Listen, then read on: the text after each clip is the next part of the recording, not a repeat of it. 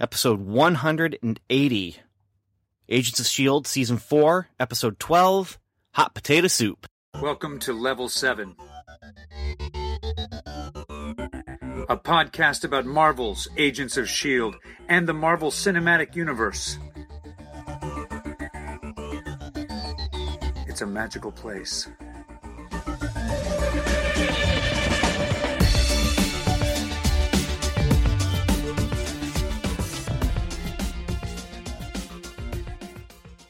Hello and welcome to another episode of Welcome to Level 7. I'm Ben Avery, and I am here because I am a fan of the Marvel Cinematic Universe. But I'm not alone in that fandom. I've been joined by two other fans of the Marvel Cinematic Universe. And they are in alphabetical order by last name. Go! Hot potato, hot potato. No, don't do that, please. Oh, I sorry. do not want that in my head. I'm. It's better than the Darkhold, right? Yeah? Only slightly. Only slightly. Okay. Only slightly.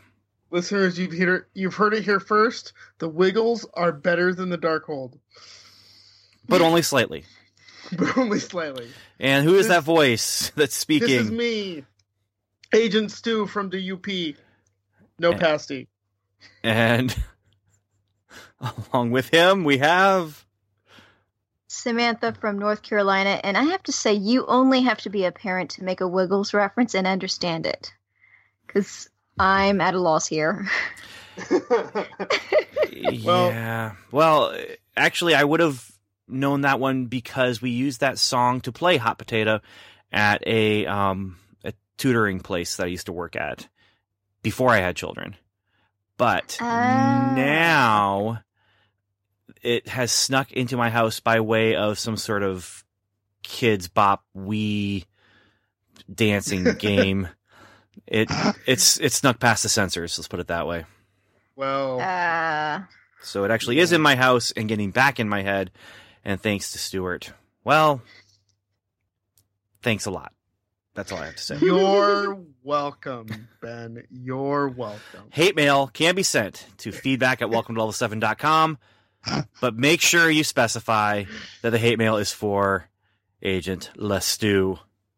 You know what? I would be glad to have hate mail. So if you send hate mail, just forward it straight to my regular email address, Ben. Just right on through. Push that one right on through. Or I'll just wait until the episode and spring it on you. Oh, we will read that one on the air. If you send hate mail, we'll read it on the air. We may have to make sure some things don't sneak by the censors, though. That's true. Yeah. We won't read everything on the air. Well, this is a family show, so keep that in mind in your hate mail. Yeah. Okay. It's a family show. Keep that in mind in your hate mail. Okay, good. Yeah. Good enough. All right. And on that note, I think it is time for us to just go ahead and get started with this episode. We have a couple news items to talk about, and then we have an episode to talk about, and we have one bit of feedback to get to at the end there.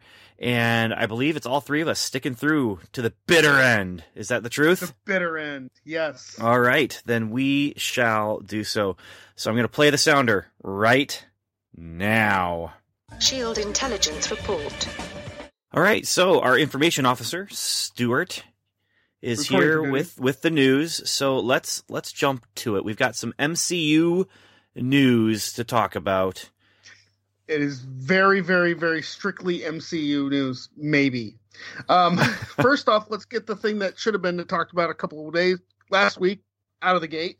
Doctor Strange could get an Oscar. Believe it or not, they are nominated for visual effects. It's not the first time an MCU movie has been nominated for visual effects. Guardians of the Galaxy was nominated, but it didn't win. Here's hoping for Doctor Strange. If you've seen the movie, you know it's kind of like a big thing.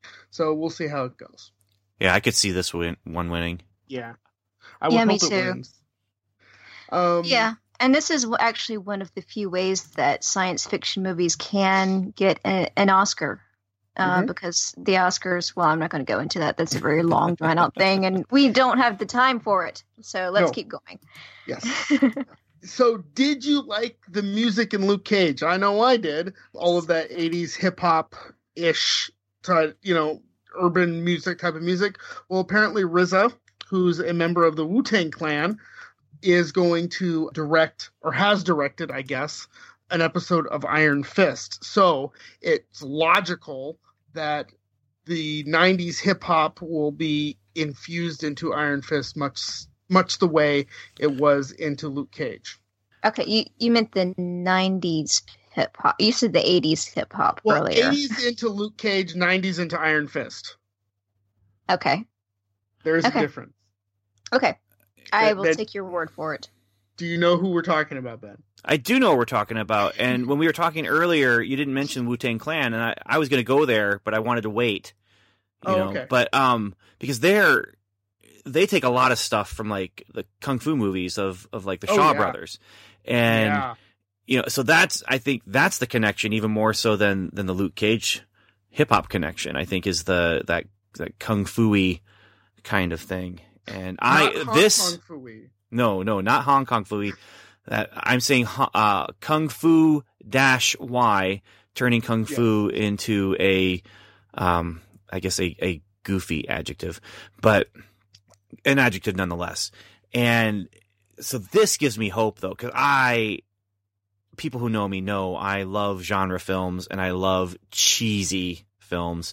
And if you want cheese and you want genre, then you watch some kung fu movies from the 70s and 80s, man. You stand on the doorstep and watch kung fu movies. Yeah. You will get both the cheese and the genre stuff. But this gives me hope because we had the tone of Daredevil, we have the tone of Jessica Jones, the tone of Luke Cage, and I've been curious. Okay, what is the tone for Iron Fist going to be? Well, and they're all very separate. I mean, I don't want to get too much into it, but they're all very distinct and very separate. So it's going to be interesting to see what Iron Fist looks like, and then to see how they all get blended into the Defenders. Yeah. Yes. Yeah. Okay, last thing, and then we'll get right into the episode. Cloak and Dagger has cast its male and female leads. They are two people I do not recognize, but I imagine that's because I don't have kids who watch Disney Channel. So, they are Aubrey Joseph and Olivia Holt. I am sure they're on the Disney Channel because that's where young people are actors. So you're saying that not because you know that. I can read it. Okay, all right. Yeah, I had not heard of these people either, but they look like they could fit the parts. So yes, okay. And I was a little bit curious as to where Cloak and Dagger fit into the Marvel Cinematic Universe, whether they're, Sony properties or Fox properties or, Marvel properties. And I went out and searched out a link, and Jeff Loeb says, maybe. The corner of the Marvel Universe is what he said. So whatever that means. Yeah. I don't know if we have to cover it or not, Ben, is what I'm saying. What does that mean? Well, you said that Cloak and Dagger was going to be on Freeform. Yes. That's an ABC network channel. Well, then that lends credence to it. Yes. Samantha, you've heard it here first, Ben. Samantha made more work for us. No. We've been anticipating more work for a long time. She didn't make it for us. That's true. But we can still blame her, I guess. Yes. I mean, we got to blame someone. No. But yeah, so his exact quote is, "We are thrilled to be able to explore another corner of the Marvel Universe with Cloak and Dagger." And it's not my fault. No, but I mean, what he's saying is, exploring another corner of the Marvel Universe. He's saying, hey, we got these things from the comics. We're going to explore them. Great. That doesn't mean anything about anything. And yeah, man, part of me really wants it to be a part of the MCU, because then how cool is that? But then another part of me is just saying, oh no, more stuff. Yeah. But if it's something like as it gets closer, we need to do a primer on Cloak and Dagger and who they are and whatnot. So I need to dig out my Cloak and Dagger comics, because that is one that I followed in high school, and there was some really weird and fun stories that were going on with that. But then there's also some really kind of gritty and drug use type things where they're getting into teens doing drugs and teens living on the streets, and just kind of gritty and realistic. And but I had one comic where these little aliens with planets for heads come flying out of cloak on these little space scooter kind of things. And it's just like, what in the world is this? But then their origin story comes out of a lot of just, teens living on the streets, runaways, and different things like that. So which is, could be connected to the Runaways, which is on Hulu, but I think that is part of the X-Men universe. I don't know. Well, both of them were, Cloak and Dagger at one point were mutants. And then there was, their origin story has gone through a lot of different things, but yeah. Right. Jeff Loeb, if you're listening to this, please come on the show and walk us through this. Help us figure it out. I'm thinking this is the Degrassi Junior High version, or the Degrassi Junior High corner of the MCU. That's what it sounds like. Yeah, well, and that's the one thing is we're missing cinematic in his phrasing, exploring another corner of the Marvel universe. Marvel universe. Okay. And so that's where, so far, I think it will be part of the MCU, and I'm kind of just moving forward in my mind. It's part of the MCU until we're told it's not. That's kind of the way I'm approaching this one. Yes. Oh. I feel like Runaways is kind of the same thing. Yep. But we'll talk more about that as it comes on. So let's get into the episode. Are you ready for this episode? Yes. Absolutely. This is an awesome episode. Oh, so there's Stuart. He is letting people know exactly how he feels up front. Spoilers, Stuart liked the episode. But did Samantha... It's not really a spoilers, because if you're human, you liked the episode too. Well, we'll just have to get into it, I guess. Play the sounder, Ben. Mission report. Okay, so the episode was called what? Hot potato... Hot potato soup. Hot potato soup. Hot potato soup. Nope, we're not doing that. But we are going to talk about this episode because this thing gets its name from the Koenigs tossing the Darkhold around. And as if it were a potato. As if it were a hot potato. And, well, I guess we should just get into it. We should just get into it because this is the return of the Koenig brothers and their sister LT. Surprise! Talk about spoilers. I feel like if you haven't seen this episode yet, I don't know how to. Well, the format of the show is we spoil every episode as it comes out. That's true. And we've done 180 of them, so yeah, people should know by now. Yeah, we're here to talk about the episode, so we are indeed going to spoil. So let's just start with our teaser then, and we can talk about our feelings that we have from watching the different, this teaser here. And so here we go, the teaser for Hot Potato Soup. Billy and Sam, twins, are enjoying a nice day at the arcade, tossing around movie quotes and trying to ride those scooter things that I look at and just think to myself, how can anyone do that at all? And then they're interrupted by Russian goons. They kidnap Billy and Sam is left behind. So that's our teaser. And I just have to say, Billy and Sam both handle themselves much better in a fight type of situation than I ever could. And it was fun to see. I'm just glad neither of them had to do the truffle shuffle, because nobody wants to see that again. No. I'm going to throw 80s references apparently all night long. So just be ready for that, guys. Well, it starts. I'll go for it. Here's the thing. Here's the one thing that bothered me. I can't remember all the quotes that they used, but they were all Star Wars quotes except one. They threw in a Back to the Future quote. Yes, they did. Well, they were riding hoverboards. Yeah, but that was just so weird to me. Those things are called. It was just so weird to me because, they Star Wars, Back to the Future, Star Wars. Like, I don't know. They did later in the episode reference Star Trek, though. Did you catch that one? Yeah. Yeah, but this is when they were going back and forth and back and forth, and it just seems odd. If you're gonna diversify, then, do things from different things. Or if you're going to do all Star Wars, that's cool. It just seemed weird to throw that Back to the Future one in the middle there. All right. A little nitpick, but not a big one. Because it's just a nitpick. This was fun. So here's how I kept them, kept track of them myself, though. Sam was in a suit. And just that alliteration allowed me to follow, okay, who's Sam? Who's Billy? Billy was, dressed more casually. And, Billy seemed to be the better fighter. That's what I kept mixing them up. In my notes, I have marks where I marked out notes. Billy, no Sam, no Billy, no Sam, because I kept in the same scene with the same character. I kept mixing them up. So you need one of those, what do you call them, a mnemonic device or whatever? Mnemonic. I have a note. Sam in suit. That worked for me perfectly. Yes. Yeah. Okay. But I just rely on my friends Ben and Sam to make.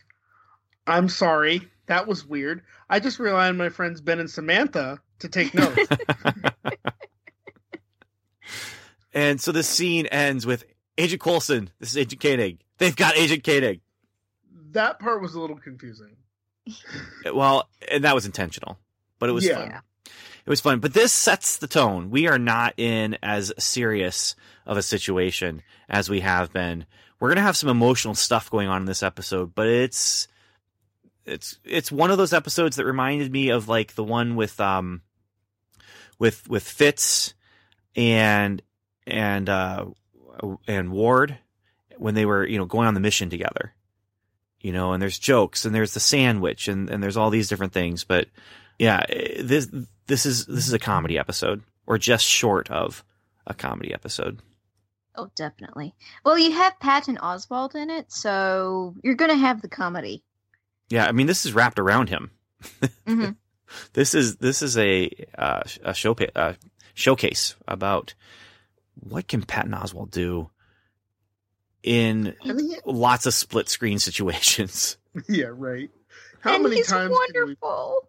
Yes, he's so great. I adore him. I really do. He's adorable, I guess. The case could be made. A bull? Adorable, yeah. Oh, adorable. Yeah. Yes. Not a bull, which is what I heard. No. Well, let's talk about Act 1 then, because now we're going to get into the plot. Okay. Act 1. Coulson and the team are now on the case they bring in Sam to help look for Billy. And this is motivated because Coulson used the Koenig brothers to hide the Darkhold and gave the Darkhold to Billy for safekeeping. And Billy, well, we'll talk about it. But Coulson is trying not to let Sam know what Billy had. But again, we'll get into that as well. Meanwhile, Fitz is working with the Radcliffe LMD to find the real Radcliffe. So we're looking for Radcliffe. We're looking for Billy. And meanwhile, on a submarine, Radcliffe appears to have also been taken captive and is now captive with Billy. And together they fret about torture and talk about the Darkhold. But under the threat of that torture, Radcliffe reveals his hand. He's not actually a prisoner. He's the Russians' ally, and he does not want anyone to get hurt. And he has a plan to get Billy to talk. He's going to get into Billy's head, which he can do, as we have seen, with the LMDs and downloading people's brains. So Act 1, what'd you think? What do you want to talk about in this year? You forgot the introduction of an important character in one of the later scenes on what I called the Yellow Submarine. Should we wait till we get to it? The Anton guy? Or... the Superior. Is he the Superior? Yes. I don't know. I mean, he says that he is a superior man. I don't know if he's the Superior. They never called him the Superior.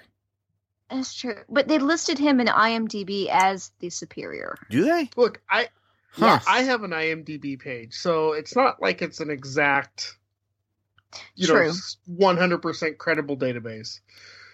It's like Wikipedia where you can log in and change it, but you have to pay to get in. And usually the only people who pay to get in are industry insiders. Yeah. Interesting, though, that he's listed as the superior on IMDb. Because his name is Anton. Oh, I wrote it down somewhere. I can't find it now. Oh, I wrote it down because I actually got conflicting names with him. Anton Ivanko? Something like that. Yeah, because when he was introduced by name, he was called Anton. But when I also had the closed captioning on, and they called him, and the closed captioning called him Igor. Well, that's go with what we heard on the screen. Yeah. So, Ben, let me ask you: is the superior a character you recognize with all your deep Marvel history? No, it's not. But I mean, as far as deep Marvel history goes, it's very, very easy for me to have missed someone. Any kind of C, D, E, or F level of character. It's very easy to miss. But I did look up Anton Ivanko. I believe it's Anton Ivanko. Whatever it was, when they said it, I looked it up and I found nothing. So deep Marvel history in my brain or deep Marvel history on my Google. It didn't bring up anything in the first page of results. I didn't go much further because I was trying to pay attention to the episode. But I don't know if he's the superior. I mean, they say he's a superior man. Or he says he's the superior man. The quote is, "Men are the superior machine, and I am the superior man." They sure built him up to be he's a thing. Somebody we should recognize, Like, I honestly thought when he was, opening all the liquid and cutting the onion, I was like, is that Grant? Is that Ward? Please don't let that be Grant Ward. I don't want to see him again. But I honestly thought it was going to be him. I was like, no, he's dead. Could it be Tony Stark? Could we actually get somebody on screen? No, it's this guy I've never seen before. Oh, that's good. No, now you want to talk about that scene though? That was a great scene. Because as he's peeling the onion, he's talking about you'll be removed piece by piece, and I couldn't help thinking about, okay, so we're peeling an onion, and you just keep peeling layer after layer after layer. There isn't really an end to the peeling of the onion until it's just gone. And when does it stop being an onion? Eventually it's done. Is the idea there. And that was great. And then he pours stuff into a test tube and you're just thinking, okay, interesting. And he's talking about, the old ways are simple, and better and built to last and that. And then he drinks it because it's just simple vodka without vanilla, and he's just all about simplicity and all about, superiority and earning your power, which we'll get into. Did any of you think that Radcliffe actually was or had been captured and was a prisoner? No. I did. Did you? I did. Because part of that goes back to John Hannah. He always, not always, but most everything I've ever seen him in, and understandably that's kind of limited to The Mummy, he always plays the sniveling weasel character, and who will trade a buck for anything. And so I kind of expected him to have been double crossed. I didn't expect him to be the double crosser, but I'll tell you what. We'll see how it goes. What made me think that he wasn't actually a prisoner was simply that they didn't show that. Like, the last time we saw him, he was with Nadir, and they were, it was just, everything was fine. And, we're going to be all, evil together. And then here he is, and he's tied up, and I'm just thinking, they have gone past and done things off screen. This just seemed a little weird. I'm just glad they didn't hold it for too long, and they did get the revelation in pretty quickly. So it wasn't like they were trying to trick us or anything like that. And I like the way that, it was just a plan, it was their plan. And I expected that. I thought that he was going to try and get Billy to talk. And then if that didn't work, they'd do something else, which I guess they kind of did. But then when he's like, nope, no hurting. We're not going to hurt anyone. I was told we weren't going to hurt anyone. And this is just as Anton or Igor is going to take the piece of glass and is like going at the eye with it or getting ready to cut at the eye. And Radcliffe said, no, we can't. No, there's no way. It took a dark turn, like pretty quickly and on a dime. I mean, it kind of brought you to this tension. Daniel, I hear Daniel say tension. It kind of brought you to this tension and then, released it. And that, okay. And then he snaps the vial and starts going after with the glass in the eye. And I'm like, wow, that ramped it right back up again. Well, here's the thing for me. Radcliffe suggesting that they use his way to get the information. Mm-hmm. Using that cerebral cortex device that he has, that way sounds so much scarier and so much more invasive than torture to me. Not to me. No. Well, I would much rather have them download my brain and search through my thoughts than go through, having my eye cut. I'm just going to throw that out there right now. Because if they download your brain and search through your thoughts, you get a puppy. Is what happens. Yeah, but you also have all of your thoughts and memories invaded. It's just through torture, you could lie and get yourself out. The entire reason why torture is not so popular these days is because people who are being tortured, when they get to a certain point, sometimes they will lie to make sure that they will get out of the torture. So it's not nearly as reliable. But I just found it so much more invasive than any torture could be.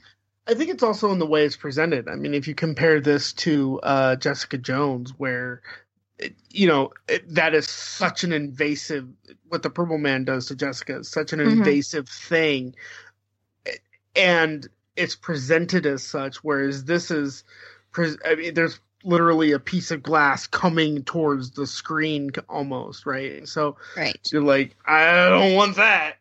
I mean, I think it's in the way it's presented, and you're doing more than us, and you're actually thinking about it. Whereas I'm just like, no, I don't want glass in my eye, thanks. No, maybe that's why I think it's much scarier because of the whole Jessica Jones thing. Well, it is scary if you really think through. Okay, anything I have in my brain can be taken out. Now, here's the thing with Billy is, the only way they're going to get all that information, because there is so much stuff that when it comes down to how they actually have to get the Darkhold, there is no way a torture session, even if it's effective, is going to get all that information and in the right order. Things are going to get mixed up. I mean, you're talking about what 5 different number combinations, that Billy has and he remembers, but really, is he going to remember all of that stuff as he's being tortured in various different ways and under duress? Yeah. Well, because then the other thing is just the stakes. Like if maybe I would hold up under torture if I knew that telling them where this Darkhold was going to be, eternal damnation for the entire world or something like that. Maybe I would make it through the actual torture, but because Billy's ready for it, he does not want to go through this. He is not, he has a good face and, pain is, bring it on. He actually says, and he throws a first of many lines. Mechanics don't break. We're programmed to take pain. Bring it on. Right. First of many lines is kind of saying, wink, wink, nudge, nudge. LMD. But, yeah. Right. And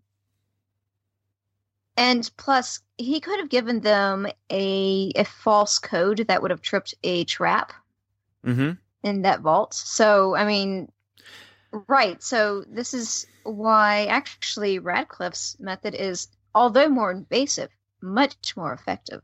And more trustworthy. I mean, I wouldn't, in that kind of situation, especially the situation with Billy, giving wrong information would be very easy for him.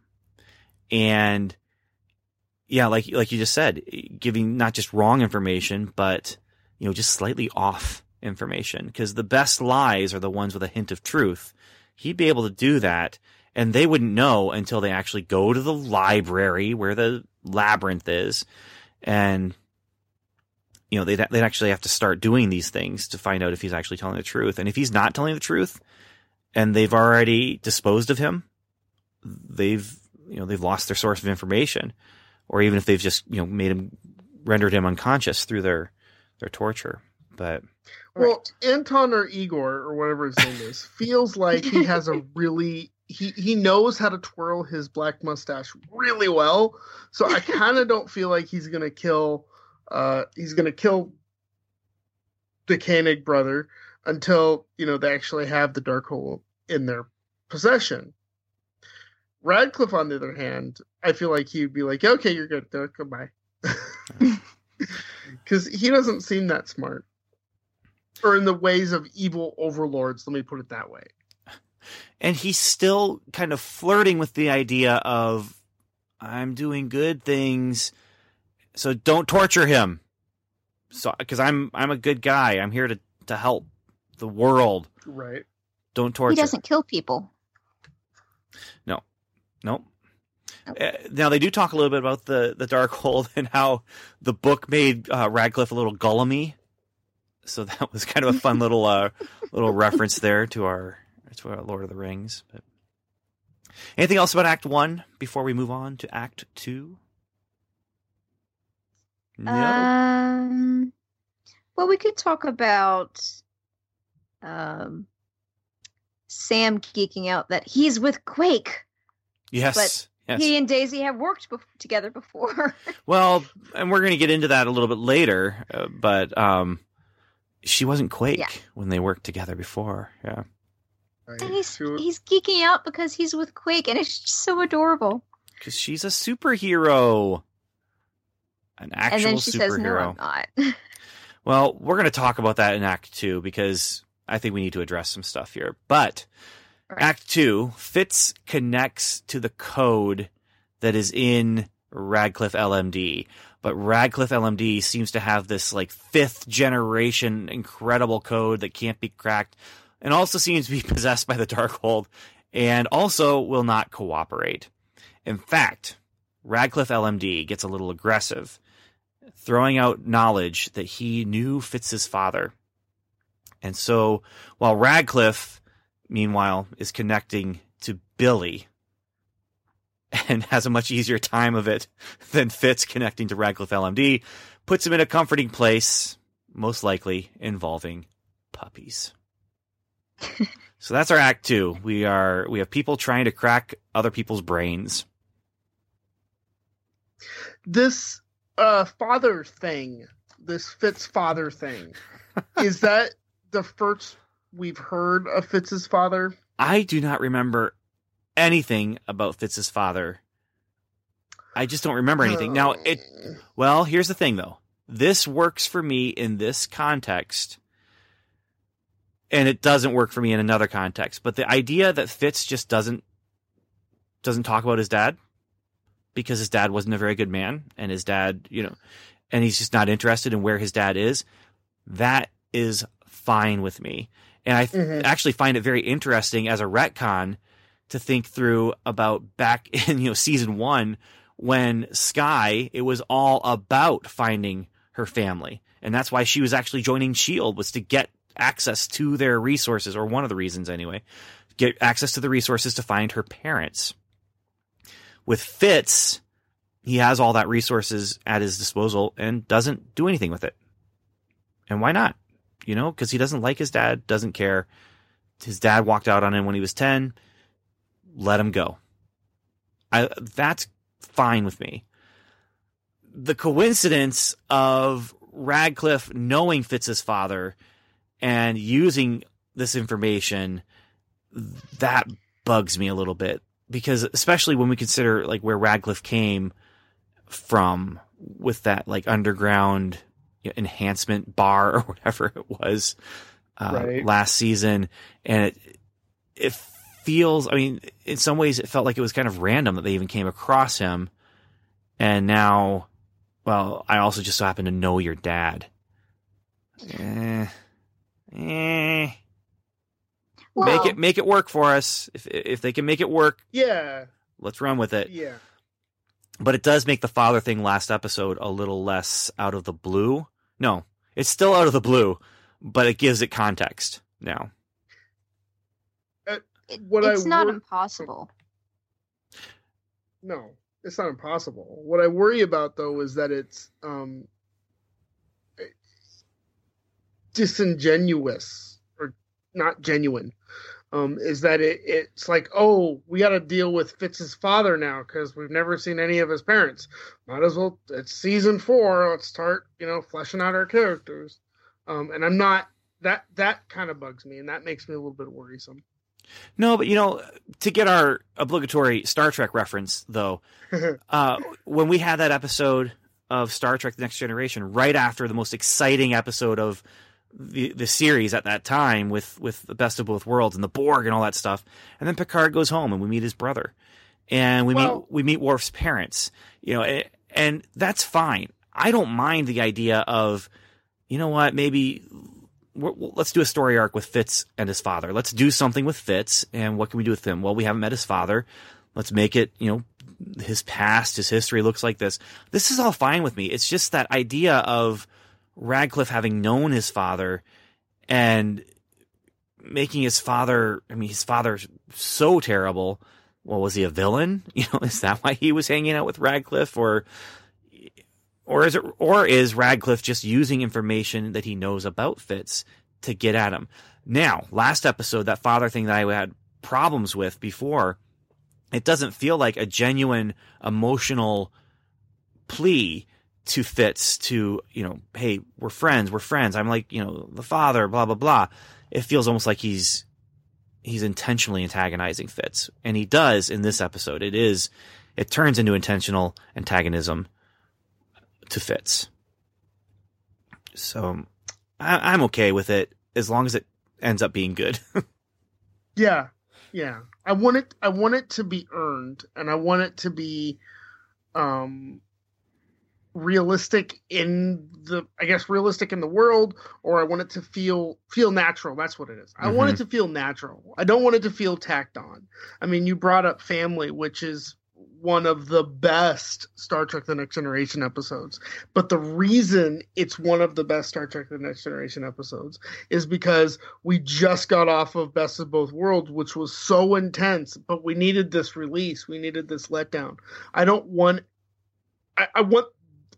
there to be something huge to then let us into, happy time with Fitz's father.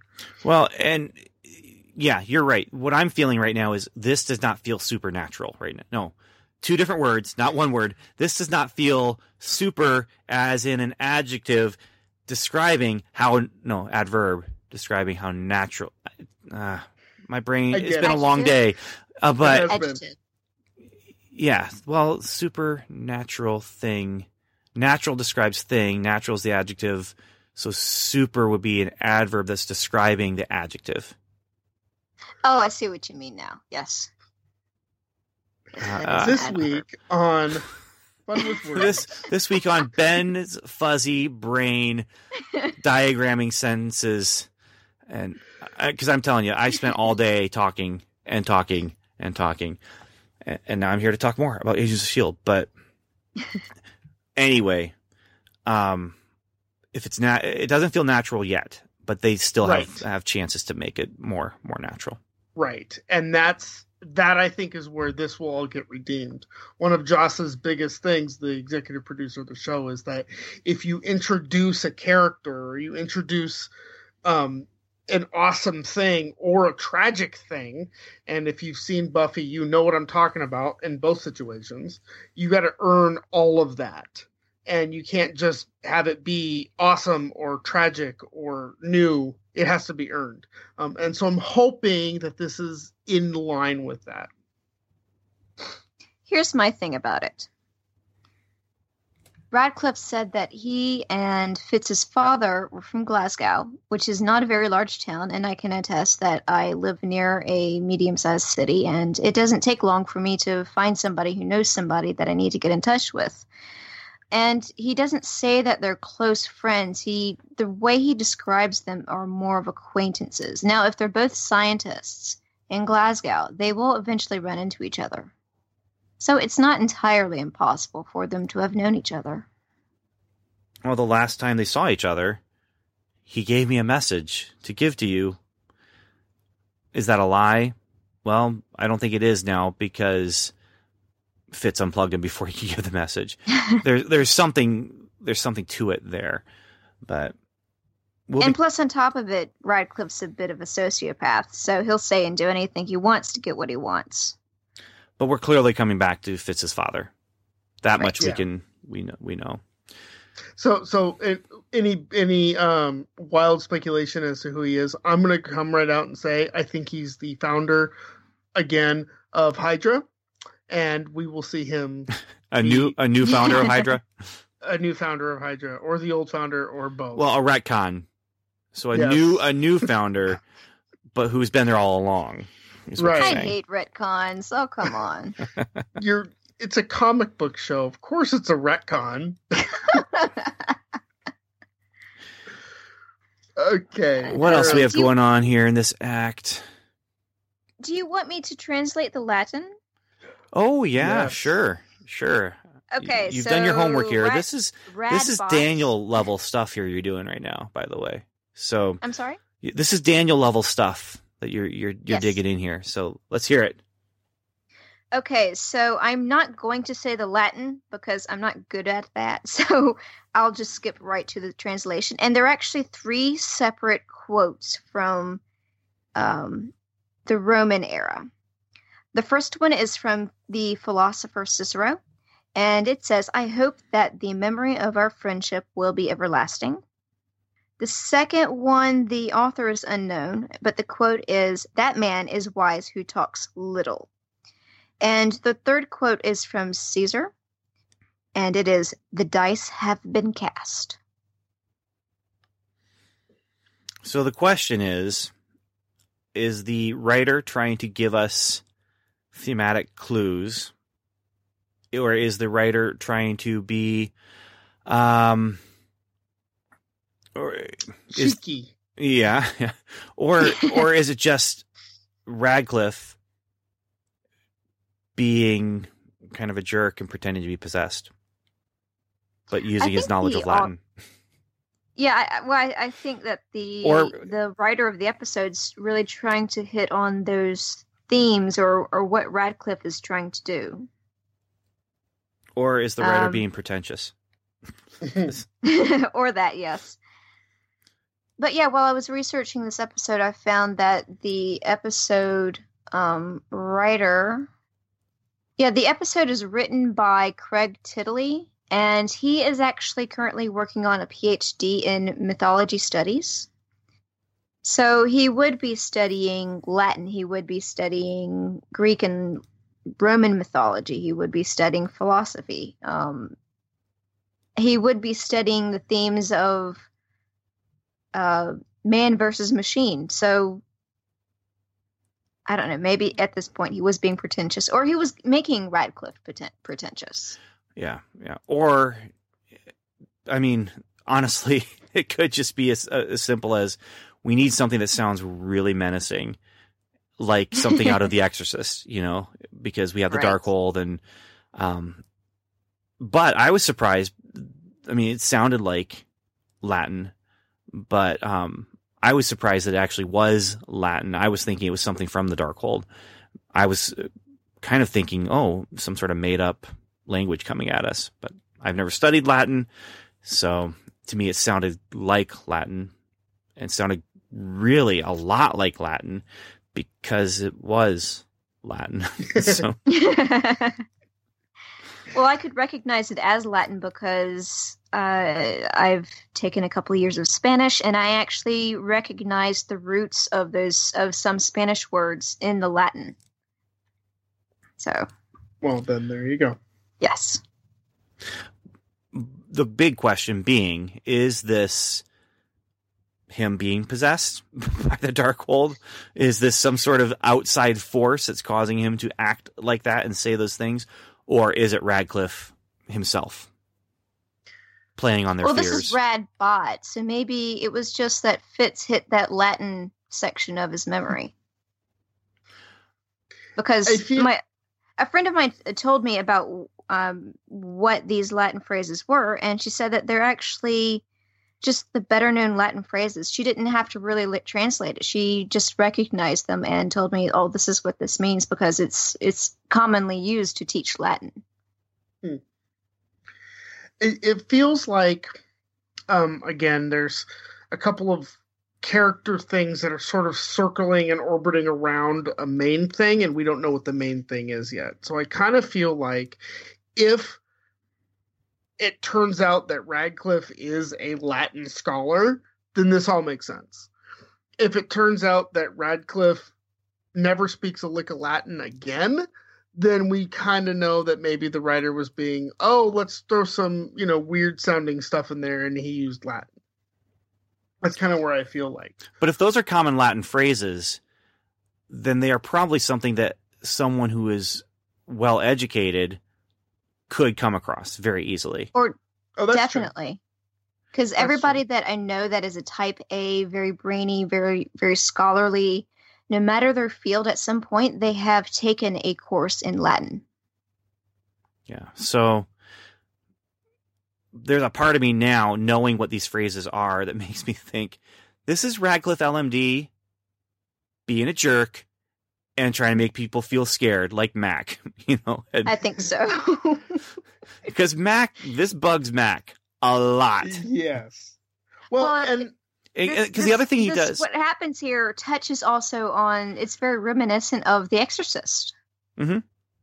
So, yeah, I think that's what they were going for, but it turns out that they're just quotes.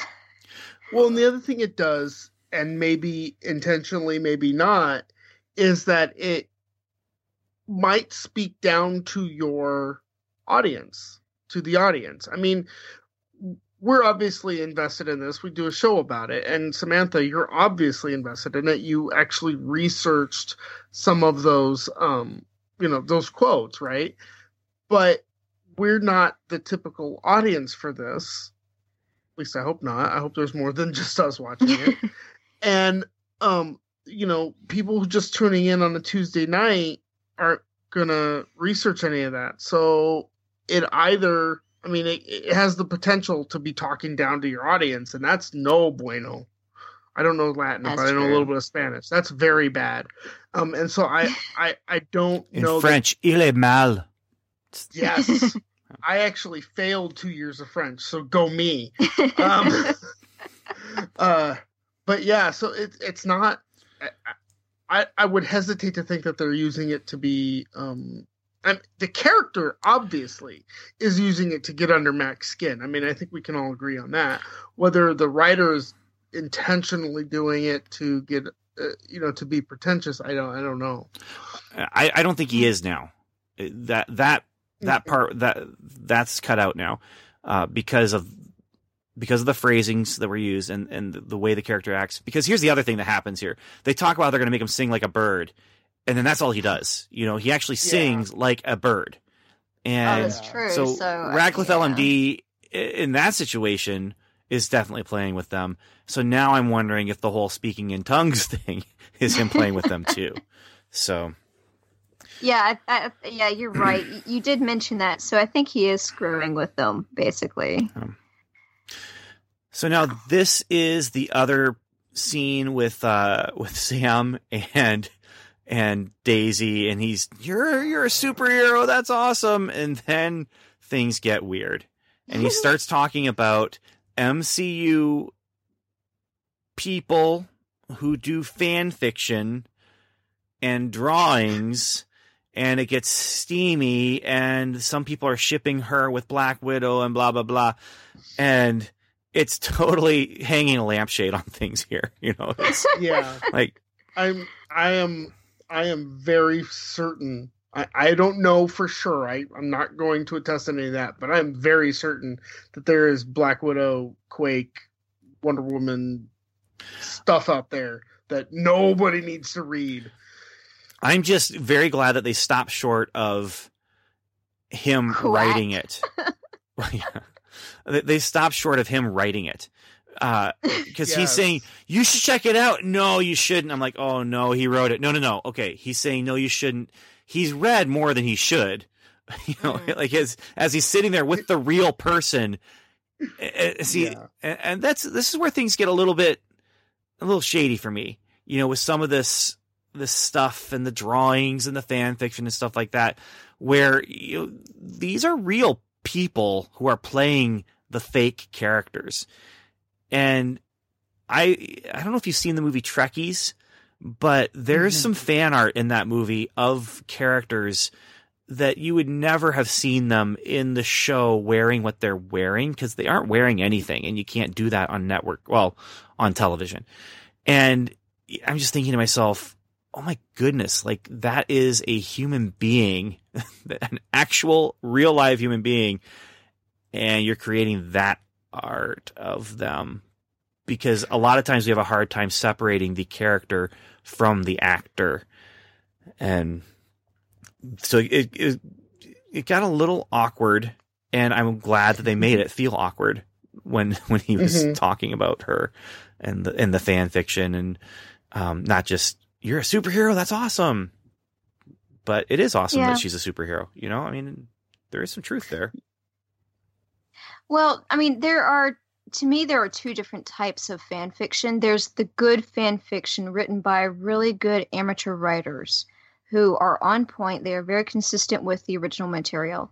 And then there's the bad stuff, or the stuff that's really weird, and it's written by people who are just trying to create their own fantasies with what's been presented before them and turn them in their own way. So I think that's what Sam was talking about. Oh, yeah. But believe me, there's some really good stuff out there. Right, and he wasn't talking about any of that. Right, so he was talking about the bad, weird stuff. He was talking about, don't go there. Yeah. Although I did like that they referenced, I mean, again, I'm a sucker for the call-ups to the movie. So the fact that Black Widow was the person that he was referencing was awesome. They could have easily said him and or Quake and May, right? But they didn't. They talked about Black Widow, and so that was pretty cool. Now, subject matter, not cool. Referencing Black Widow, cool. I just want to make sure that's clear into the audience. Again, hate mail.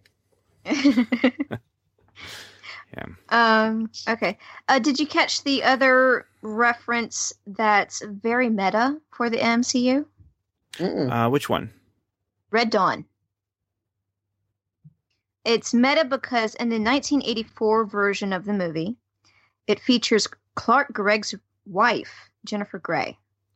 Oh. And in the That's remake, funny, the 2012 remake of Red Dawn, it features Adrian Palicki, who played Bobby, aka Hey Girl. There you go, Daniel. And Chris Hemsworth, who played Thor. And interesting.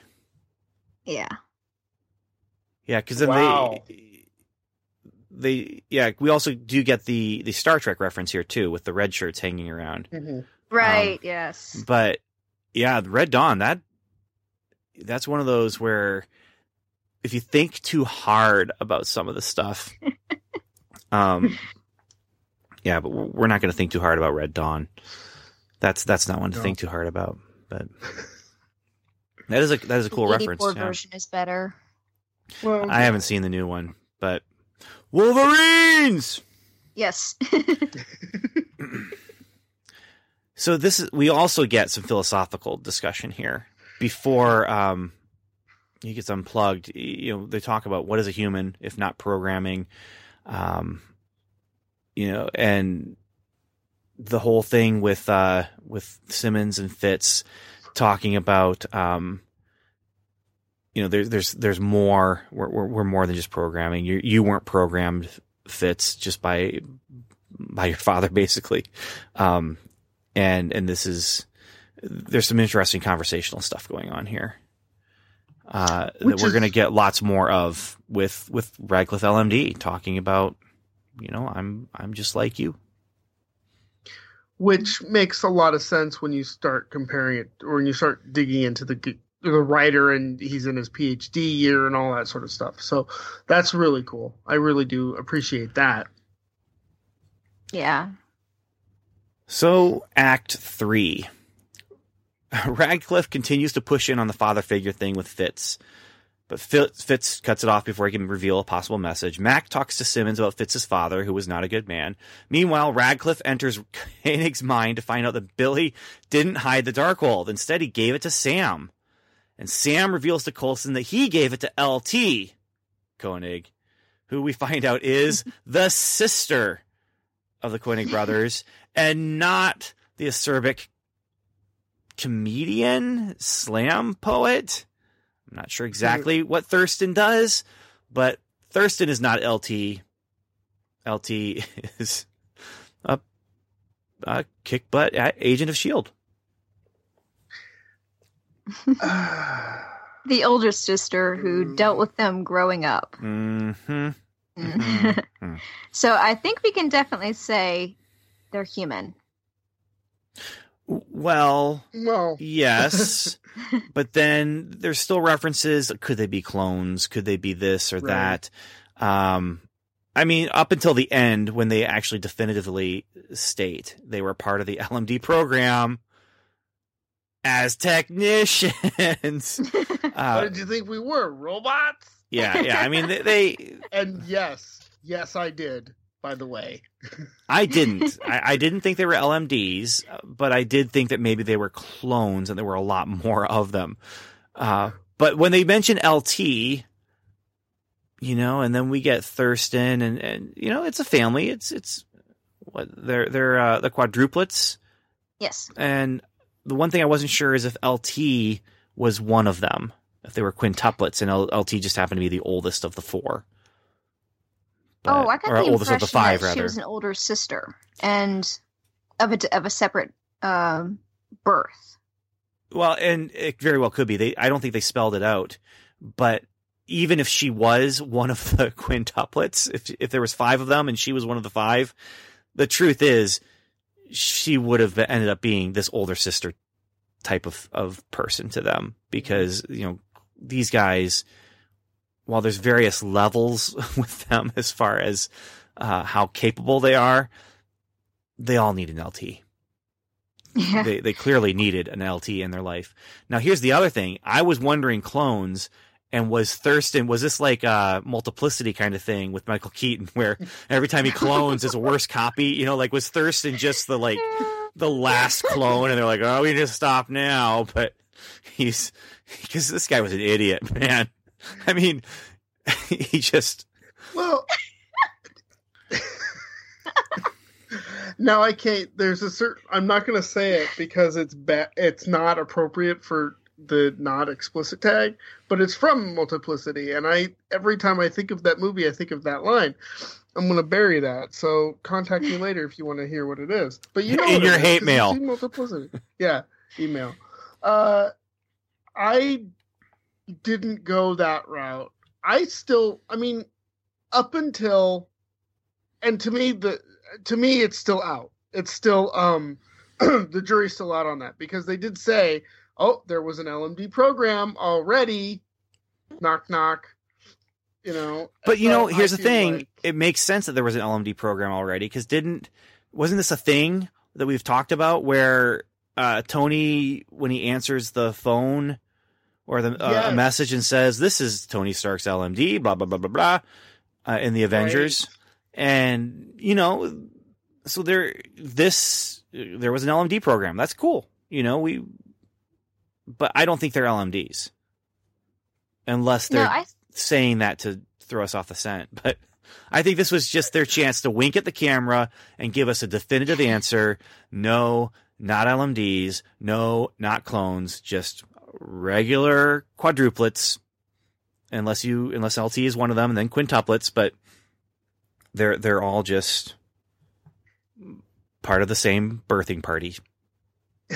Well, maybe they if you want to think about it as sort of like a preliminary or like a proto LMD program, that they were studying these quints, or I'm sorry, this quad, in order to figure out, okay, how do these brain structures vary and how are they similar, in order to create another, a duplicate brain.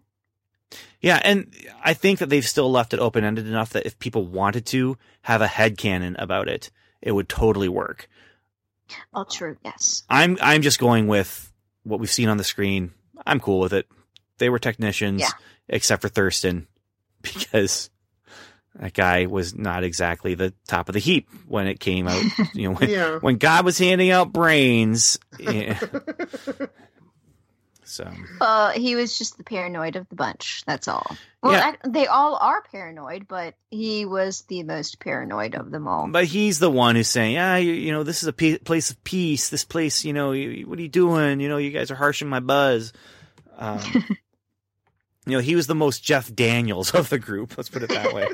There's another reference there for Daniel, who hates Jeff Bridges. Sorry, not Jeff Daniels.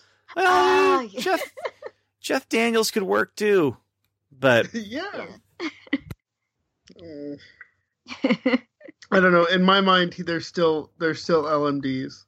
They were LMDs when you and Daniel first started talking about him back when Ward killed one of Eric, and they're still LMDs now. So yeah. Poor Eric. So before they go into the comedy club, where Thurston is doing it's not a comedy routine. That feels more like slam poetry. Yeah. Open your mind. Yeah. Man. Yeah. It sounded more like slam poetry. But anyway, we have Coulson and May with some car talk. You want to talk about that? No. Oh, gosh. Okay, so here's my thing that I've resolved in the past couple of weeks. I keep comparing Coulson and May to Mal and Zoe from Firefly. And in Firefly, even its very short run, they established, there was going to be no romantic relationship between these two. Right, because Zoe was married, and the husband was on the show. It was established, this is a man and a woman who are just friends at the most.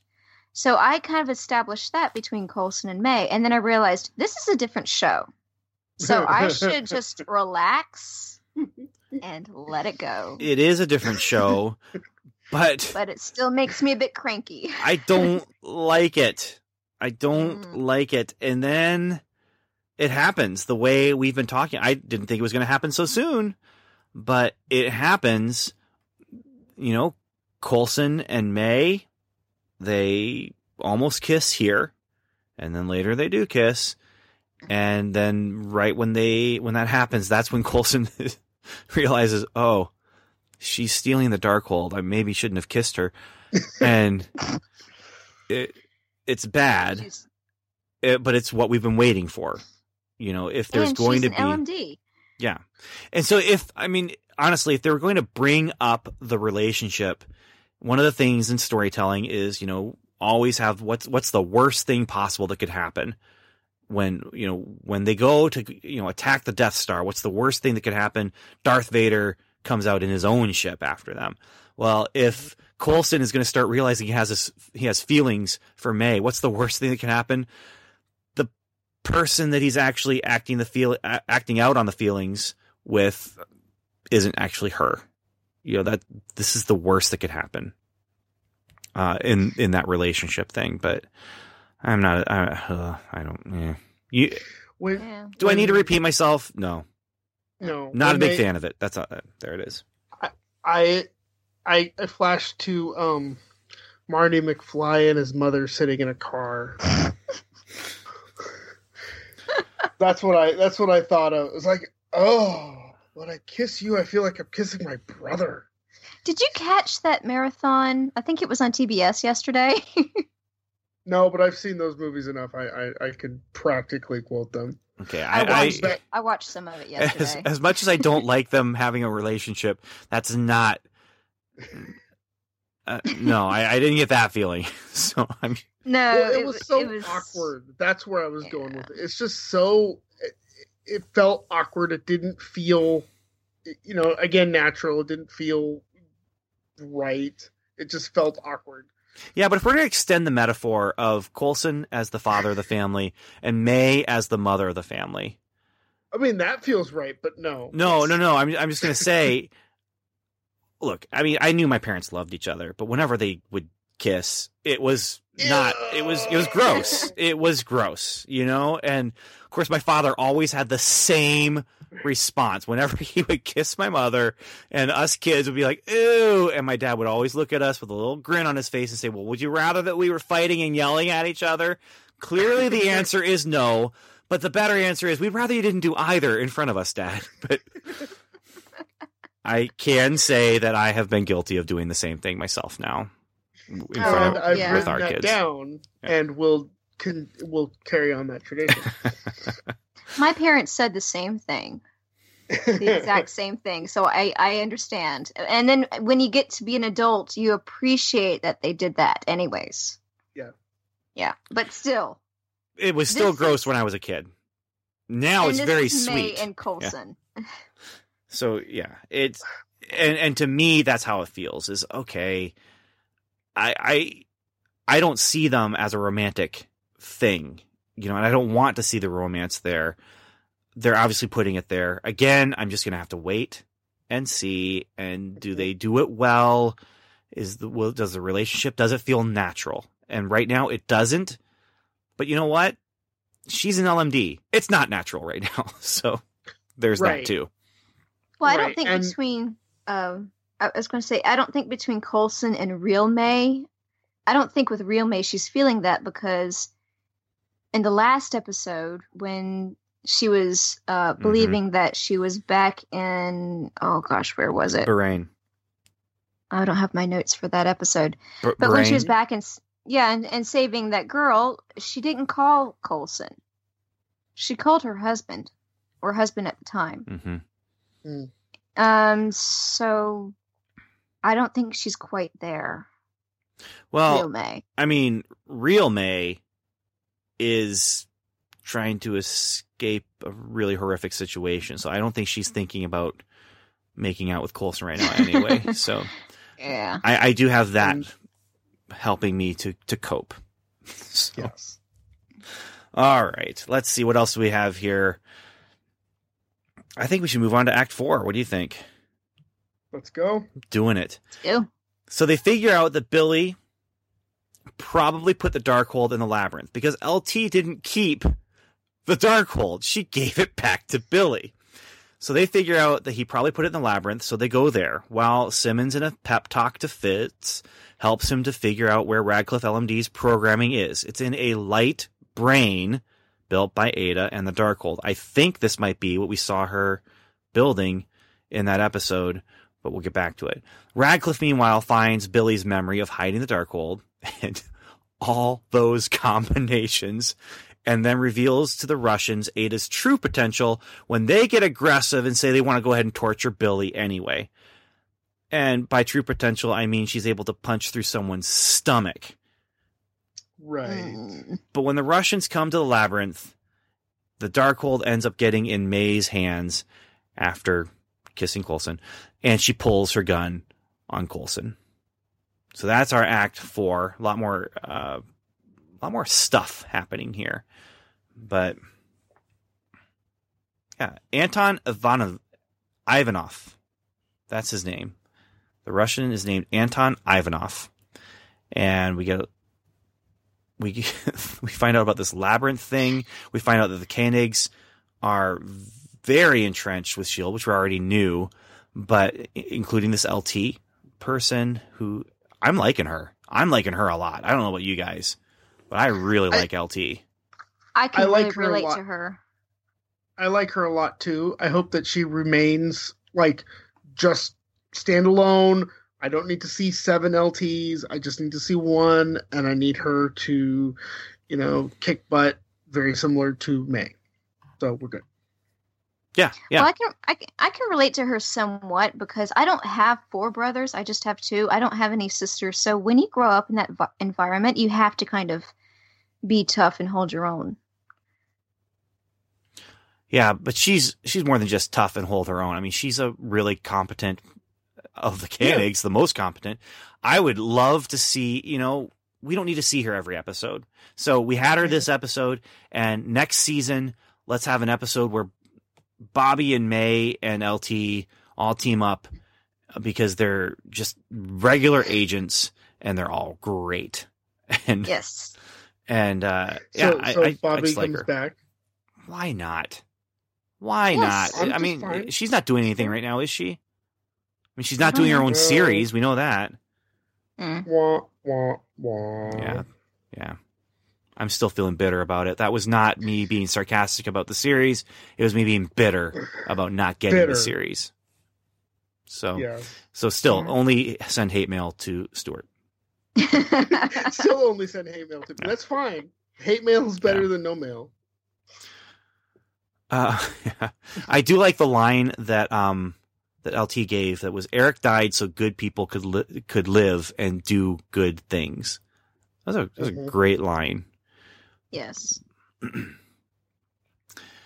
So then there's all those codes and everything to get in that labyrinth. That was cool. That was fun. I wonder if those random series of numbers mean anything. And I'll put it here right now on mic. If a listener writes to us and has figured out if those codes actually mean something, there will not be anything in the mail to them. I'm just saying. They actually have to mean something, though. And they can't just be like, oh, yeah, they mean like, pickles. But they actually have to mean something MCU. So if you can figure that out, there's nothing going to be in the mail to you. Yeah. So here's this. Fitz and Simmons having their serious discussion about how he's feeling and everything. How nerdy was their discussion where he's talking about, I'm stuck in this loop, this feedback loop. And, Simmons says, you could have put up a firewall, but you didn't, and that was very natural. I'm going to put it that way. Very natural. Yes. And then through that conversation, that's where, and I talked about this earlier, but that's where Simmons gives Fitz the answer by saying, your problems, it's not programming. It's way beyond that. And Fitz gets the answer that there's something beyond the programming that's going on with Radcliffe. And it's this actual holographic solid light brain thing that's going on. Very fun stuff, very sci-fi, and just very nice little cap to all of this. Am I human? Am I not human? Am I less human than you? Or are you less human? Or are you more machine like me? It's interesting. Because then you also have Mac, he's coming at it with a very spiritual side, where he comes to just kill Radcliffe, and he says, I have a soul, and that's going to continue long after I'm gone. And Radcliffe is just saying, well, but if you can have one, why can't I? What's so different about us? And also, if I don't have a soul, why did you turn me on before you destroyed me? But right. Yeah, all of this stuff. I mean, it's pop philosophy. It's philosophy light. It's sci-fi philosophy light even. But it's going into places that I like my science fiction to go in. So kudos and thank you for that. Yes. Yeah. I mean, when he takes the back off of Data's head, Radcliffe's head, I was thinking about Next Gen, and I was thinking about those things. I mean, because how many times did Geordi take the back off Data's head? Like every episode. But the thing that Data always strove for, and the thing that they never really addressed, was this aspect of the soul, right? Was this aspect of, if all we are is programming, and all we are is a biological program running to its completion, and I'm a nuts and bolts program running to its completion, then why do you get a soul and I don't? That's a huge, huge question. Way bigger than the code numbers. But Star Trek Next Generation didn't go there because it was, in its nature, the background of the worldview of the show is that they've grown beyond superstitions, like God and like the soul. And so that's just wasn't a question they were going to really get into. This show, we have Mac. Now, of course, Star Trek Deep Space Nine did get into some of that stuff because it did have, it was exploring relations and religion. But with this show, we have Mac, who is a deeply spiritual character and who is going to think, I have a soul, you're a machine. I don't have any qualms destroying you. It is not murder because you are not a person. You are a machine and you are ones and zeros. Right. And what I'm saying is I appreciate that. Mm-hmm. Where I think that's a thing that's lacking in modern sci-fi, or at least sci-fi that I've seen, is this pitting against religion or spirituality and science, spirituality and science, pitting them into, asking questions that pits them against each other. I think that's an interesting thing, and I don't see a lot of that. Well, I do see a lot of that. I feel like I don't feel like this is pitting them against each other, though. I think that the interesting counter was not when Max says, I have a soul that's going to continue long after I'm gone. Radcliffe LMD doesn't say, oh, you think so? Well, no, you don't. Instead, Radcliffe LMD says, well, if you can have one, why can't I? I mean, what makes you and I so different isn't that we both don't have souls, or you think you have one and I don't. We are the same in that I could have a soul because I am the sum total of all the things that made Radcliffe who he was, with now a slightly new set of circumstances and events that have shaped me slightly different. And then you get the same thing with May. We're not in it yet, but in Act 5, May, when she finally starts being able to talk about what she really is, it's heartbreaking to see her. Where does she go? Coulson can't accept her for who she is. Radcliffe could accept her for who she is, but Radcliffe didn't make her to last. Which we're getting back into then Blade Runner, where the whole point of Blade Runner, you have replicants who are running amok, and they are going out and they are doing things that they shouldn't be doing, and they're going against the jobs that they've been given, but they are actually striking out against the idea that they were intentionally built to only survive, I think, 5 years, and then they're going to die. And how is that fair? You give us life, but then you put a time bomb on us to where we're going to die after 5 years. All of our experiences are going to be gone. They're like tears in the rain, or the dove that Rutger Hauer was holding and let fly. So, unless you're the title character, or that's, I guess, not the title character. Yeah, the lead character.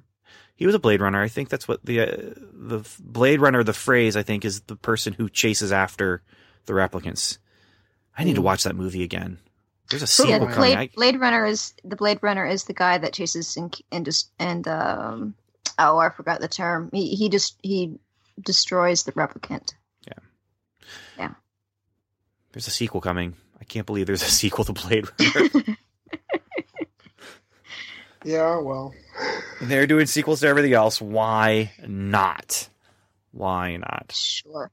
I mean, Harrison Ford is basically reliving his career from 30 years ago. Let's just face it. It's true. Yeah, he's gonna do a sequel to regarding Henry again. Yeah. Which wasn't that a J.J. Abrams thing? Yeah, it was his first script. Yeah. And he could direct this one. A delivery boy in it too. Yeah. Regarding Henry with lens flare.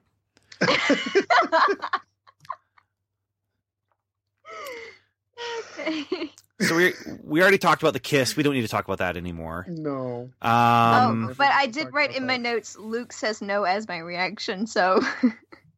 Oh. Yeah, just imagine that meme. No. Yeah. Okay. My reaction was more.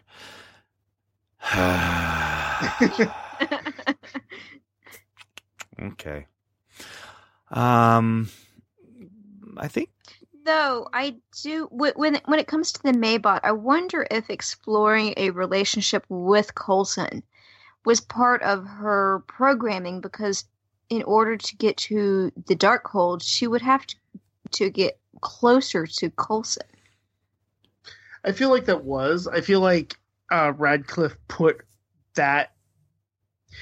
He realized that there's something there, whether or not they realize there's something's there, and he exploited that and put her on a path to interact with him in a way that was more forward, whereas May is probably it might still feel those feelings, but very reserved. Right. And there's your fan fiction. No. Your headcanon. It's your headcanon that turns into fan fiction. Yeah. I don't want to read that fan fiction. No, no one does. No. Well, no, people do, because that's true. They do, but so I do think it's kind of fun. You're talking about hot potato. I mean, they're literally, it's almost like the baseball diamond sequence at the end of the Great Muppet Caper, where they're just like throwing the diamond from place to place so that Charles Grodin and the girls can't get the diamond. But it actually almost ends the same way too. But May ends up with the Darkhold, and of course Coulson realizes this is not May, and so Act 5, big fight, hot potato, Quake rescues Coulson, Darkhold passes from hand to hand, ending up in Billy's hands. Then May takes it, but Radcliffe takes it from her and leaves her behind, and it's heartbreaking because she has nowhere to go. And I do have a question about this, and you guys watched it more recently than I did. Not that I watched it too long ago, but I might have missed something. But we end up with them incinerating the LMDs. And so that was Radcliffe in there, right? Radcliffe and Ada. Original okay. Ada. But May LMD is not in the fire. That's May LMD that we see at the end, right? On the stretcher, yes. And she is shut down like R2-D2 in The Force Awakens. Okay, because when they're talking about things that are over the image, they're talking about, we're going to find her, we're going to find May. And so I wondered, well, is that real May? And just that's where they have her now, or not? But that was May LMD that we were seeing. She is not incinerated. Right. Yeah, okay. Because real May, I would have thought she was on the submarine. Yes. Yeah, but that's what it kind of looked like to me. I missed it. I glanced down and I looked up, and it was just like this gray place, and she's laying down on like a cot or something. Well, so I missed it. She's there, and Coulson's on the submarine then too, right? In the after credits scene in the last episode, she is on the submarine, and they have Coulson and the rest of the team has not made it to the submarine yet to rescue her. Not in so this that episode, has no. to be Maybot. Okay. Yes, all of the things that Samantha just said, I agree with. Okay. All right. Although I'm going to put this out there, I don't think Radcliffe got the Darkhold.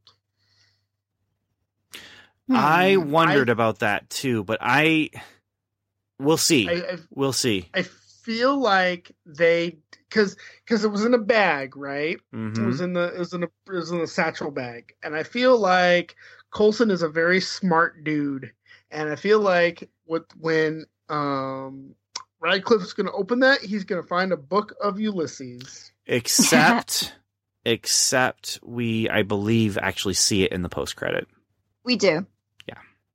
It is the Darkhold in the post credit. Yep, and it's on the yellow submarine. Yeah, it's on the submarine with real May. Mm-hmm. Okay, well, and the guy who I think is the superior, who is Anton/Igor.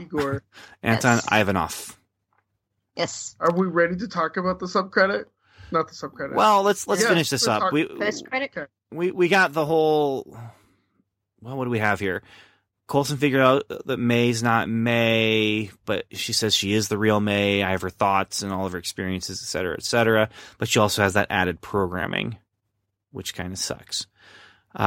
Quake comes and blasts May, and this is where we get.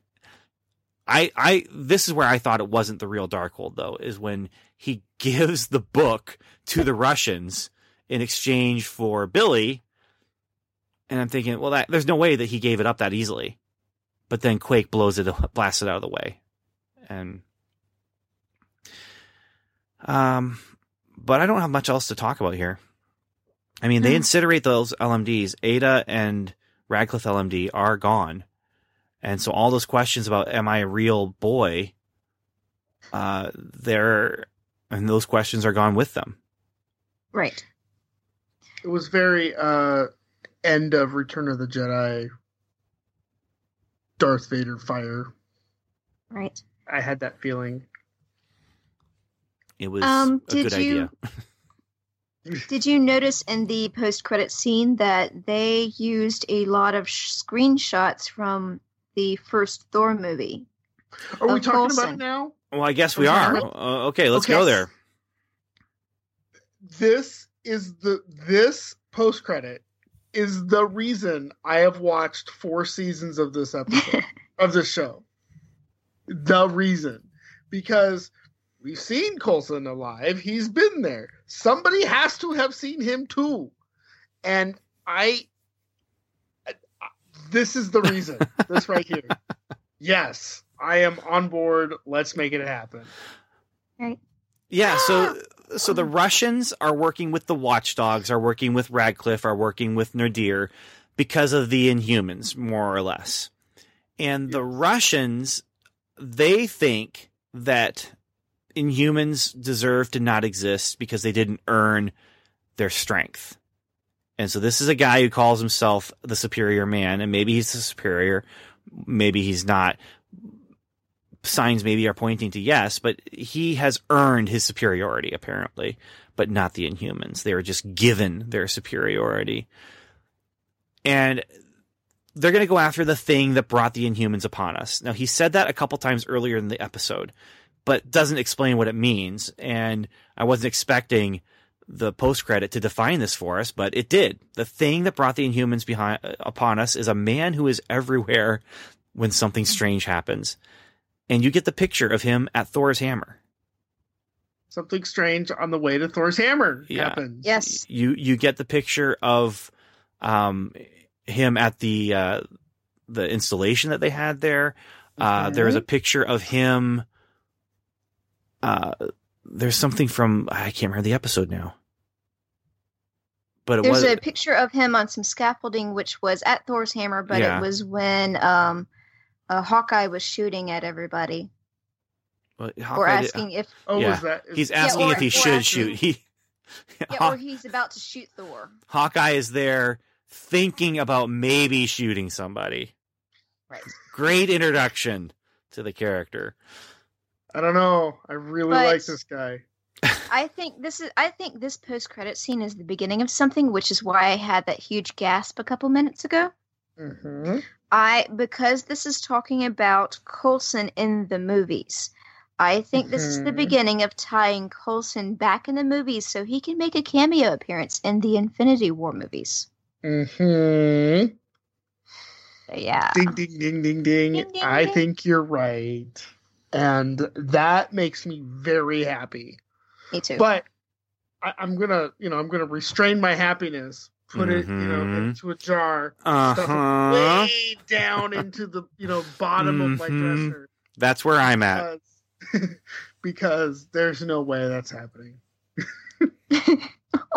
I wasn't going to shatter Samantha's hopes so quickly and so profoundly and so absolutely. I was just going to say, well, maybe not. Samantha, please keep hoping that. I will. Just don't crush my hopes. Don't crush my hopes. I'm just, Stuart, that'll be the last. All hate mail can be addressed to feedback at welcomelevel7.com. Attention, Stuart. I am for making Samantha cry. Right after we finish recording. I mean, I agree with you, Stuart, but I'm not going to actually say it out loud. See? I definitely think it's going to go a few steps, though, in explaining and just saying, you know, look, he's there, you know, and he's been there, and, you know, he is, I love that they are considering him the catalyst, you know, yes. And that they are seeing him as the causation, not as a result of the strange happenings, but as the thing that maybe is a harbinger of the strange happenings. Or, you know, if you see him, you know something strange is going to happen or has happened. And I love that idea. And it's a great little bit of a motivation for the Russians. And it's unique, but it's using what they've created in the last 4 years. And it's using it to great effect as far as we have this situation. How can we elevate it? How can we get someone coming after Coulson? Well, what if Coulson's their target? Because he's always there when the things that they hate are happening. That's a really cool element. And the post-credit, you know, sometimes it makes you wonder, oh, what's going to happen next? And sometimes it makes you say, oh, okay, that's interesting. But this was one where it wasn't like I was thinking, oh man, what's going to happen next? But instead it was just me thinking, that's really clever. That's a really great place to go. And yeah, it got me excited for what was happening without it being like a cliffhanger that makes you wonder who's going to die. What happened on the bridge? So yeah, this is clever because they think he's patient zero because they think it's a disease, or they've alluded that this is a disease. So they think Coulson is patient zero, basically.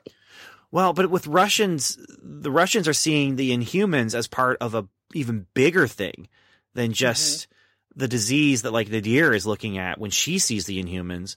These guys are looking at all of these strange happenings. Thor's hammer falling from the sky. Probably Harlem would be one other thing that they would consider. You know, Ultron doing the stuff he did. Now, some of the later movie stuff that was happening, Coulson wasn't there for, although he did show up to clean up after Thor. But it's so neat. I love the way that they're kind of tying all this stuff together. This show is about Coulson. I mean, he is the reason that we have this show. And so this is, for me, excellent. Love the twist here. Now, I will say, when they started explaining all of that, I thought we were going to get an Infinity Stone. I really did. I was like, oh, are they really going to drop an Infinity Stone on TV? Oh my God, that'd be so awesome. Well, but we still are missing one Infinity Stone, so it's not impossible. That's what I'm saying. But yeah. I didn't think it was going to be an Infinity Stone, but I did wonder if it was going to be something like an Infinity Stone. Oh, you know, just some big cosmic thing that we didn't know about yet. You're right. And the glove. Now they did cheat a little bit. They cheated because they kept saying the thing that brought the Inhumans upon us. And then the thing happens to be a person, which we don't typically use the word thing to describe unless we are dehumanizing them, which actually maybe they are. But anyway, there we are. The timing is right, too, for him to and came out. I'm going to get my little jar of hope out of the bottom dresser now. The timing is right, too. So this is 12, and in an interview I saw with Chloe Bennett, Sky Daisy Quake, she says about episode 15 is when the whole thing starts to change. So, okay, they're going after Coulson. The whole thing's going to change in episode 15.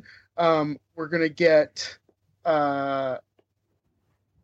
before Infinity War, we have a couple of movies to go through, but we also have another season, hopefully, cross your fingers, of S.H.I.E.L.D. So the timing is right to start building this up to where Coulson does show up in Infinity War. Maybe he is the last Infinity Stone. Wouldn't that be amazing? Oh, it's in his head. He's like Ultron. No, Vision. No, like Vision. Vision. You know, there was a while is running on an Infinity Stone. There was a while when one of the prevailing theories was that he was alive because he was Vision now, and he was actually. I remember that. Yeah. And there was some pretty cool fan art that came out of Clark Gregg as the Vision. It looked really neat. Yeah. But I think we need to wrap this conversation up now, yes. though. And we need to get into some of the, the one feedback that we have. So, anything else you want to talk about before we switch over to feedback? I think, hold on, let me. Yay, Coulson being hunted by bad guys. Yay. Yeah. I think. All right. Oh, I forgot to mention that when they talked about shipping Quake with Black Widow, and they called it Quack, my response was not words. It was a crying, laughing emoji. Because I've seen it in other... I just got that. I've seen it in other shows where fans will ship two characters that are not romantically involved at all. And it just seems like out of the blue. Yeah. Like, yeah. I just got the quack thing. Okay. Quack. All right. Well, let's do some listener feedback and then we'll close this one down. Shield Field Report. All right. So our feedback comes from another podcaster and a friend of the podcast, Agent Mark, who does a podcast called Mark's Mess, which I recommend you guys checking out. He does some comic stuff, but he also does a podcast thing with about his grandfather who wrote letters during World War I, and it's a pretty cool thing. So, at last, season 4 of Agents of S.H.I.E.L.D. hits the main streets. At last, season 4 of Agents of S.H.I.E.L.D. hits the mean streets of the UK. To tell you the truth, I am not that excited for it. I don't think there has been a season as good as season 1, mainly because of the shared universe that sold me on the series is not there anymore. Yes, you can play the drinking game where you take a sip of tea when they mention something from the films, but that is not the same. I would have thought that a great way to go after Civil War was to have a new man take on the mantle of Captain America and have the agents involved because he is not stable and needs to be taken down when he goes after the watchdogs after he learns they killed his parents. I think Ben knows where I am getting this from, and Ben does know where he's getting it from. It is the Captain America graphic novel collection called The Captain. It's a collection that from the 80s is good. Anyway, back to Agent Mark. But no, we have Ghost Rider in a car. I do hope this is a good season and that the head of S.H.I.E.L.D. is not Grant resurrected. I hope there is plot and the LMDs are not a disappointment. There are 2 reasons I watch the show. Firstly, that Junior Agent Charlotte is watching. That is a bit of Agent Daddy / Junior Agent Daughter bonding. And secondly, that your show is so good it makes me like the Agents of S.H.I.E.L.D. that much more. Keep up the good work, fill in the forms, and use your X-ray hand responsibly. From Agent Mark, level mauve, with a hint of spring lemon. That's cute. So, yeah, I'll be curious to see what Mark thinks as they continue through season 4, but maybe we should warn him that there's some dark stuff ahead, because I can't remember how old Charlotte is, but she's not very old. Anyway. Mark, when you get to this episode, I want to hear what your thoughts are. Yeah. So yeah. Me too. I also, when you get to this episode, hopefully maybe we've heard from you a couple more times as you've been watching through the season. So, right. Yeah. Well, and as much as I enjoyed Brett Dalton on this show, it was time to retire Ward permanently. Yeah. Well, it's a comic book show. No one's gone until they're gone. Yeah, but sometimes you can beat a dead horse too much, you know? That's true. I miss Brett Dalton. I'll just put it that way. You know, I mean, he was good, and he got better and better as they were asking him to do more and more over the top kind of stuff. He was getting better at it anyway. It was good. It was good. So Samantha Stewart, then, do you have any final words before we roll credits and say goodbye for the evening? Yes, I'm good. Please send hate mail to me because I would like mail. I just want mail. I don't care if it's hate mail. Just send me the mail, please. Yeah. If you hate me, it just shows me how much you like me. Hate is a form of love. Okay. So I just want to leave this on a note. I want us to just talk about why we podcast and why we feel like we can sit here and tell people what we think about things. And the reason I feel like I have something worth sharing to the world is because my mind is a steel trap inside of a sealed box, surrounded by quicksand. Whoa, is that a puppy?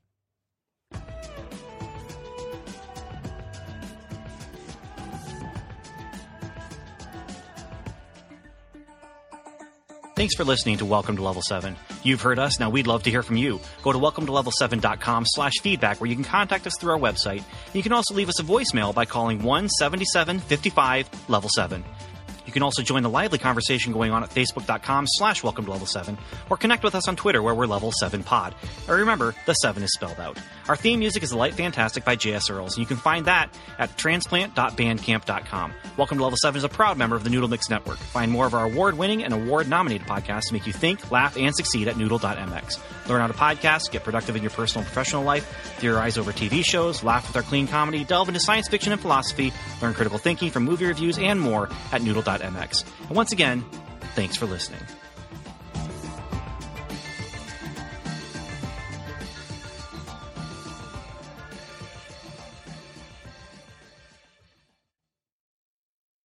Hate is a form of love. I've got a question. Yeah. All throughout this recording, my cat is right behind me on my bed, and he is sleeping, and he is snoring. Have you picked up on any of it? Because I have been trying to stop myself from laughing this entire episode because I can hear it. Any hate mail for Samantha's snoring cat, please send to feedback at welcometolevel7.com. I've been trying so hard not to bust out laughing because this cat is very loud. I haven't heard anything. Sorry. Yeah. No. Okay.